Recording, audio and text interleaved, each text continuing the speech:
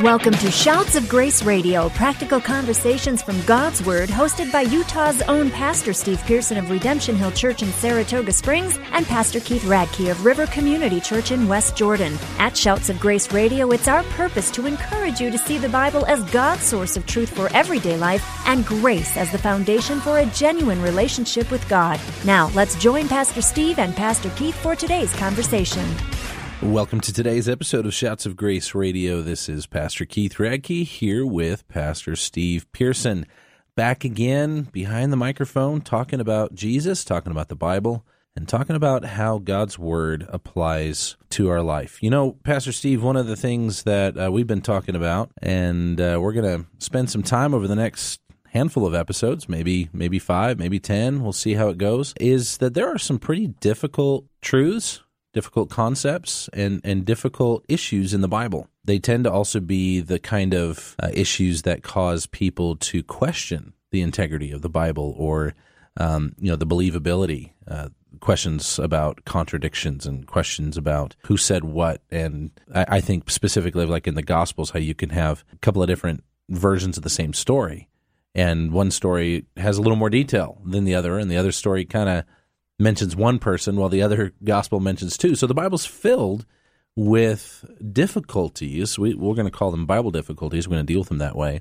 You know, just being realistic, there's a lot of people who look at it and say, well, they're full of contradictions and they're full of, it just presents issues. I can't fully trust the Bible. So we're going to talk about that, Pastor Steve. But before we do, how are you doing, Pastor Steve? I'm well, man. How are you doing? I'm doing well as well. I am about ready to hear news shortly of my oldest daughter having a baby. Oh yeah, when is she? That's great. Yeah, she's due here in a couple of days, and we'll see what happens. That's awesome. See what happens. Man. We're waiting for that phone call, and I told my wife, I said, well, if they call at 2 a.m, my phone's on Do Not Disturb. So tell me what happens in the morning. That's awesome. That's awesome. So, Pastor Steve, one of the things that we've been talking about, and we're going to kind of just dive right into it when it comes to difficulties in the Bible, is the issue of God.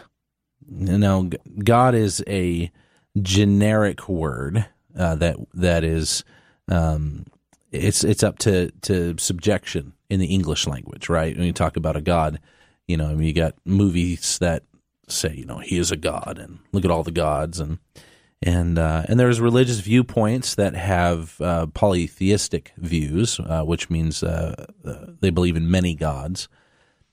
So when the Bible addresses God, it starts off Genesis chapter 1, verse 1, in the beginning, God, it's presenting a unique God. It's presenting someone, something, some being, just, presenting it that way for the sake of getting this conversation going. There is an entity, there is a being, there is now a revelation from Genesis chapter 1 that there is a God who was there in the beginning, and he created the heavens and the earth. And immediately people will say, well, which God is it? And what makes this God different? What makes this God better? Christians do present our belief in God as exclusive, right? There is one God. Deuteronomy chapter 6, as he is addressing, as Moses is addressing the people, he says, "Hear, O Israel, the Lord your God, the Lord is one." He's presenting what we have understand to be named Yahweh or Jehovah. Hear, O Israel, Yahweh, your God, He is one. So however you want to start responding to this, when someone says, well, what makes God so unique when it comes to the Bible? Why should I believe your God? Aren't there many gods? Aren't there many ways to God? Right. Isn't God just kind of a construct of a person's, desire for something better, something greater? Where do we even start with this when we're talking about the reality of God? Right. The Bible paints, an interesting picture in a couple different places. In 1 Kings chapter 18, Elijah stands up on Mount Carmel, and he gathers all the people along with 450 prophets of Baal. And he tells the people, how long will you limp between two opinions? If God is God, serve him. If Baal is God, serve him. There's there's an acknowledgement of Baal on one hand, right? Mm-hmm. That, okay, I'm acknowledging that you acknowledge that there's a God. But what he's not doing is he's not adding validity to the existence of that God, just validity and acknowledgement that you believe he exists, right? And so when you read that in light of, say, Psalm 115, where it says, in Psalm 115, verse 2, why should the nations say, where is their God? Our God is in the heavens. He does all that he pleases. Their idols are silver and gold, the work of human hands. They have mouths but do not speak, eyes but do not see. They have ears but do not hear, noses but they don't smell. They have hands but they do not feel, feet but they do not walk, and they do not make a sound in their throat. Those who make them become like them, so do all those who trust in them. And so what he's saying there is, listen, we're not saying that these gods that you are acknowledging, we're not saying that these so-called gods that exist don't exist in the sense that they exist in the framework of your mind. What we're saying is they're not alive. There's no life inside of them, and they're really the byproduct of your own creation. You've made them up in your head, and you serve them. And the sad thing is the fact that there's no life is seen, that they can't think, they can't smell, they can't feel, they can't walk, they can't do anything because they don't have intrinsic, they don't have life inside of them, right? Whereas he says, our God is in the heavens. And so I think the first thing we need to establish, Keith, is just because somebody chooses to worship something, right? Even if they choose to not label it as deity, but they choose to recognize their own intellect as that supreme source of say in their life, they're worshiping something. They're giving themselves to something, right? And what the psalmist is saying here is, our God, contrary to the fabrication of your own mind and heart, our God exists in the heavens and he does live. And so I think the first distinction is there is one true living God. And there are many so-called gods that are out there that man have fabricated, but it doesn't mean that they're alive. It just means that man has chosen to reject the knowledge of God,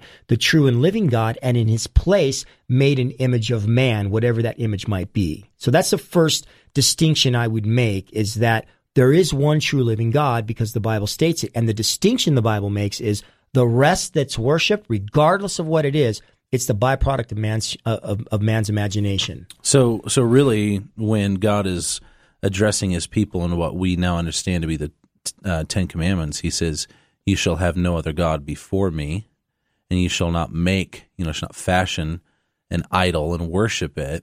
He's addressing what humans do, is that if we either A, reject the revelation of a true God, or if we just follow our own sinful inclinations, we tend to elevate something as God that really appeals to who we are or who we want to be.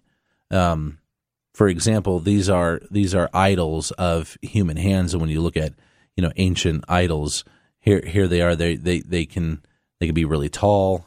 They can be really strong and attractive. They can be very scary and fearsome.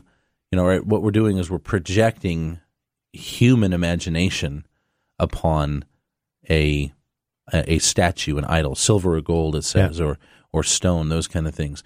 It was Isaiah. He talked about the irony of cutting down a tree and carving it and making a table and making a chair and then getting some fire to burn and then fashioning an idol and bowing down like from the same tree. Yeah. You're sitting on it, you're living in it, you're burning a fire, you're warming yourself by it, and then you're worshiping it. It's like it's interesting because you look at different places of the Bible and you see how silly this is. Like we would say, like for instance, the story when the Philistines took the ark, right? And they put the ark, which was the presence of the living God, in the temple of Dagon. Right. Dagon, no life to him as they're sitting there worshiping. They come in the next day and Dagon's on his face, right? They set him back up. They come in the next day and Dagon's hands are broken off and his head's decapitated, right? And what's their response? They send God down the road, not acknowledging, okay, Right. our God just died, and his head was just chopped off. Right. You know, there's something else in this going on with this ark. What do? They send God down the road Right. to get rid of Right. the ark, and that's what you find when God challenges the belief systems of people. He challenges the idol worship of people. They have two choices. They can set it back in its place, and God can knock it down and break it. And see that God is showing there's no validity to your worship, or they can get rid of God and send him down the road so that they can keep their idol in its place. And that really is what you see, you know, when Moses came down the mountain. You know, Right. you find this thing. Ecclesiastes 3:11, Solomon says that God has placed eternity in the hearts of men. Men know there's something else in someone else. They Right. know it. So that's why they're fashioning, and that's why they're filling their heart with things. And the reality is when Moses came down the mountain, he saw that Aaron had taken and he had fashioned a god for the children of Israel out of the things that they were wearing, out of Wow. their earrings. Wow. And he said, this is your God who delivered you. Well, that's fascinating because a few minutes later, those were on your ears. I mean, when you look at it from the 10,000 foot view, you go, this is absolutely ridiculous. But people are captivated by the product of their own hands, Keith. So the first truth that you have addressed is just the reality that God exists here in Psalm 115. Hey, God is in the heavens. Okay, he does all that he pleases. That's how the Bible itself begins, with the presumption that God exists. It doesn't try to explain God, where he came from, where he started. It just says, in the beginning, God created the heavens and the earth. And so that is the first reality that we accept or we reject. That's where faith kicks in, or where we continue to walk in unbelief.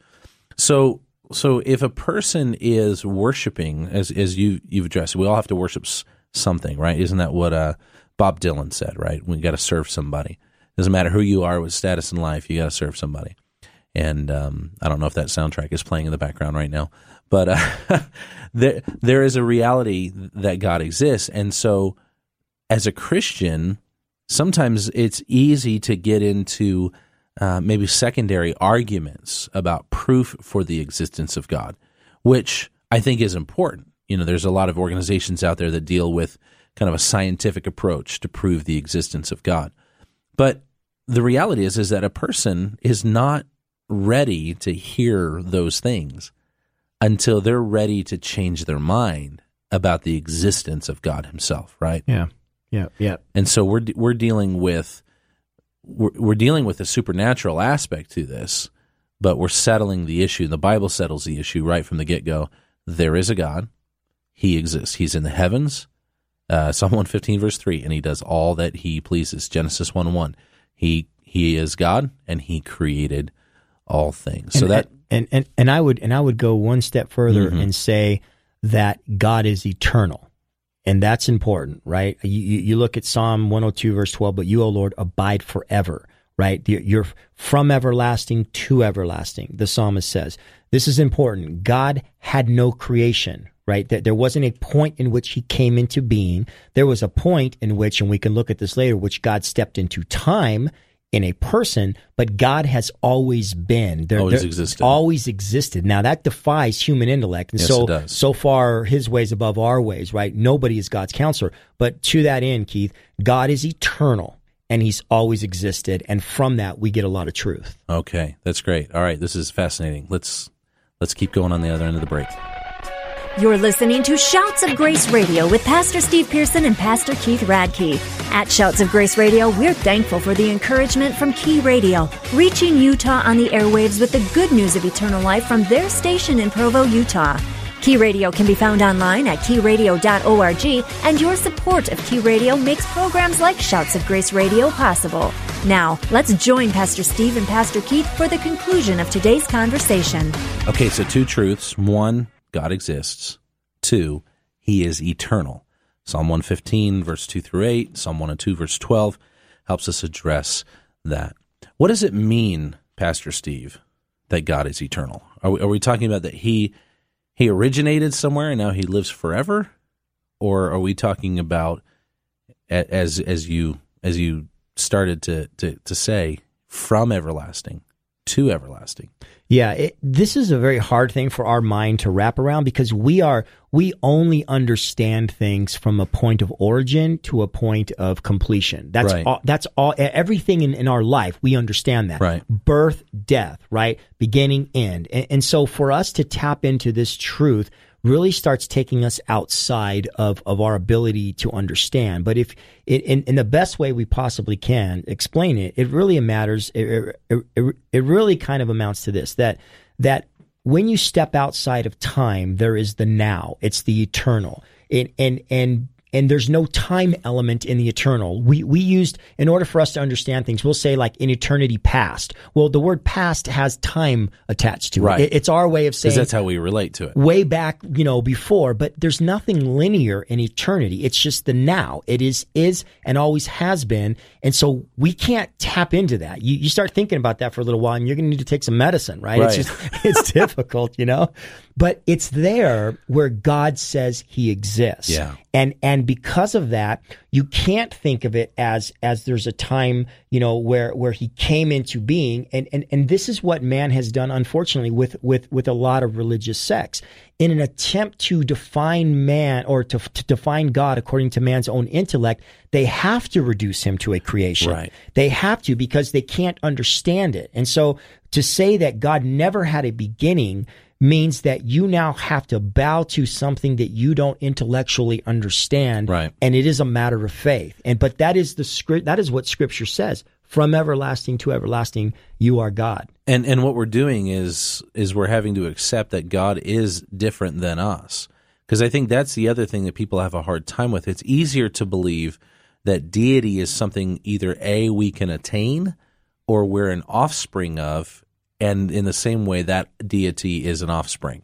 Right? So a lot of the Greek and Roman mythology, they deal with a god and a goddess who had a child who's a god, right? And so, I get that, because that's how it happens with us, right? And so we've brought God down to a level that we can relate to, that we can connect with, but then we end up with a God that's as flawed as we are, because he can do wrong, and he can, he and she and all the rest, these gods get on either side of a battlefield. And, so we've actually minimized God. But when we accept the reality that God is eternal, that he never had an origin, he's always existed, and he will always exist, and he's self-sustaining. So not only does he exist, as was our first point, he's self-existent. There's no outside force or energy or you power. Can't understand that.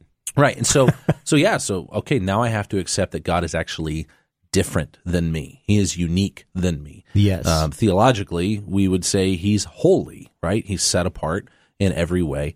But just trying to rationalize, what does this mean? God is different than you are. Yeah. I am subject to a birth date and a death date. And, apart from Christ and apart from the gospel, my eternity is not good. That's right. Right? Separated from God. But God has revealed himself to us as the one who exists, who is self-existent and eternal, which is completely set apart from me. And the only one. One. And that is hugely important. God has not revealed himself. He has not revealed multiple eternals. He is the only one. And he is adamant about that proclamation, Keith, in Isaiah 45, verse 5. I am the Lord, and there is no one else. Beside me, there is no God. He makes it very clear. He says it elsewhere in Isaiah chapter, you actually had the reference. Sorry. 45:18. Let's see. Okay, this is how it works. For thus is the Lord who created the heavens. He is God, who formed the earth and made it. He established it. He did not create it empty. He formed it to be inhabited. I am the Lord. There is no other. That's right. And then 45:21 says, there is no other God beside me, a righteous God and a Savior. There is none beside me. That's right. And he goes on again in verse 22, for I am God, there is no other. Right. He says to me, it says in verse 23, every knee is going to bow before me. And so you have this consistent theme throughout Scripture.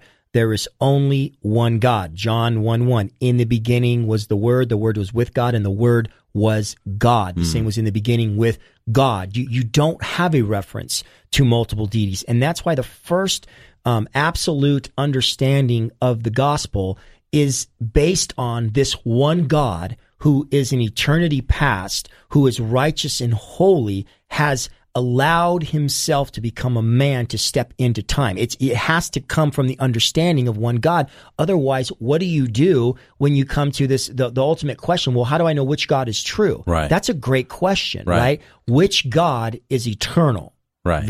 Which one is the self-existent one? Right. And so that's a place where we have to start, Keith. Yeah, and I think it's important too to address, Pastor Steve, that there is a reality of lesser gods given to us in the Bible, but they're not on any par to the Bible. The term Elohim is one that is used as a unique, there's Yahweh, the only Elohim, right? The only eternal, self-existing, one to be worshipped, creative, all the rest.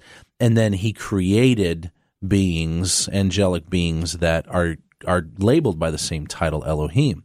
There's also the reality of the constructs that we make of God, right? So Paul addresses the idols that were worshipped in Corinth as having demons behind them. And so you would call an evil spirit or a demon on that level. And really, honestly, that's a conversation for another day, kind of the distinction of the supernatural. And Satan is called the god of this world. Right. So there's somebody say, well, how can you say there's only one God when we use that term? Even in the Bible, it uses it broadly. It's because there is a distinction, as Pastor Steve already started this conversation with, that one who is God, eternal, elevated, above all, separate from all, unique, no equal, no comparison, and any other thing, being, construct, imagination that exalts itself as a God, as a form of deity. And so, yes, in the world, and from a human and even on a supernatural level, there may be many gods, little g, plural, but there is only one uncreated, eternal, from eternity past to eternity future, unique God. And isn't this interesting, Keith, that when Jesus was describing Satan, and we understand from Isaiah 14 and Ezekiel 28 where he originally resided, right? Right. When he's describing Satan, he says that he's the father of lies, and when he speaks a lie, he speaks from his own resources. Yes. Meaning he knows the nature of God. He, people think that he surrounded the throne. He is not confused about who God is. And so isn't it interesting that when he speaks a lie, the one thing that he seems to do is want to take people's eyes off of the one eternal God, which Romans 1 talks about, right? His eternal power. He wants to take their eyes off of that and put them on the vast variety of options that they have, because he's speaking a lie from his own resources because he knows the truth. Right. He knows there's one God. And so now he's just added confusion. And once you add that, now people just come up with a God for everything. Yeah, and Lucifer does not care if you worship him or not. Nope. He cares that you don't worship the one true God. That's right. Right, because ultimately, for us to not worship the one true God is to not fulfill the very purpose by which God created us. He created us for his pleasure. He created us for relationship, for community, for family with him, to walk with him as Adam did in the garden, to have communion with him, and to not be separate from him. Right. And the lie of the evil one is to say you don't need God. And from the beginning, the day you eat, God knows you will be like him, knowing good and evil. The temptation to Eve was, you don't have to listen to God. You don't have to worship God. You can find the answer in yourself. You'll be just like him. And when that happens and man looks inside to find what he worships for, anything goes, Keith. Wow. Anything goes. Well, hey, we're up against the clock on this episode, so we're going to continue this Bible difficulty about the reality of God on our next episode. You've been listening to Shouts of Grace. Hey, one thing we want to make sure of is that you know God, that you have put your faith in him through his son, Jesus Christ, and you've received eternal life. If we can talk to you about this, reach out to us at shoutsofgraceradio.com. God bless you, and we look forward to being with you again next time.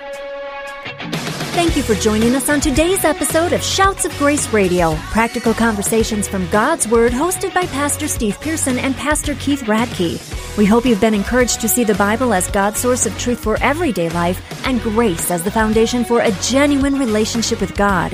If today's conversation encouraged you in your journey following and learning more about Jesus, we would love to hear from you. You can visit us online at shoutsofgraceradio.com. At shoutsofgraceradio.com, you can listen to all of our episodes, share them online with your friends, and find out more about Pastor Steve and Pastor Keith. Shouts of Grace Radio is a joint outreach of Redemption Hill Church in Saratoga Springs, Utah, and River Community Church in West Jordan, Utah. Thank you again for joining us on today's show, and from all of us at Shouts of Grace Radio, it is our prayer that you would grow in the grace and knowledge of Jesus Christ.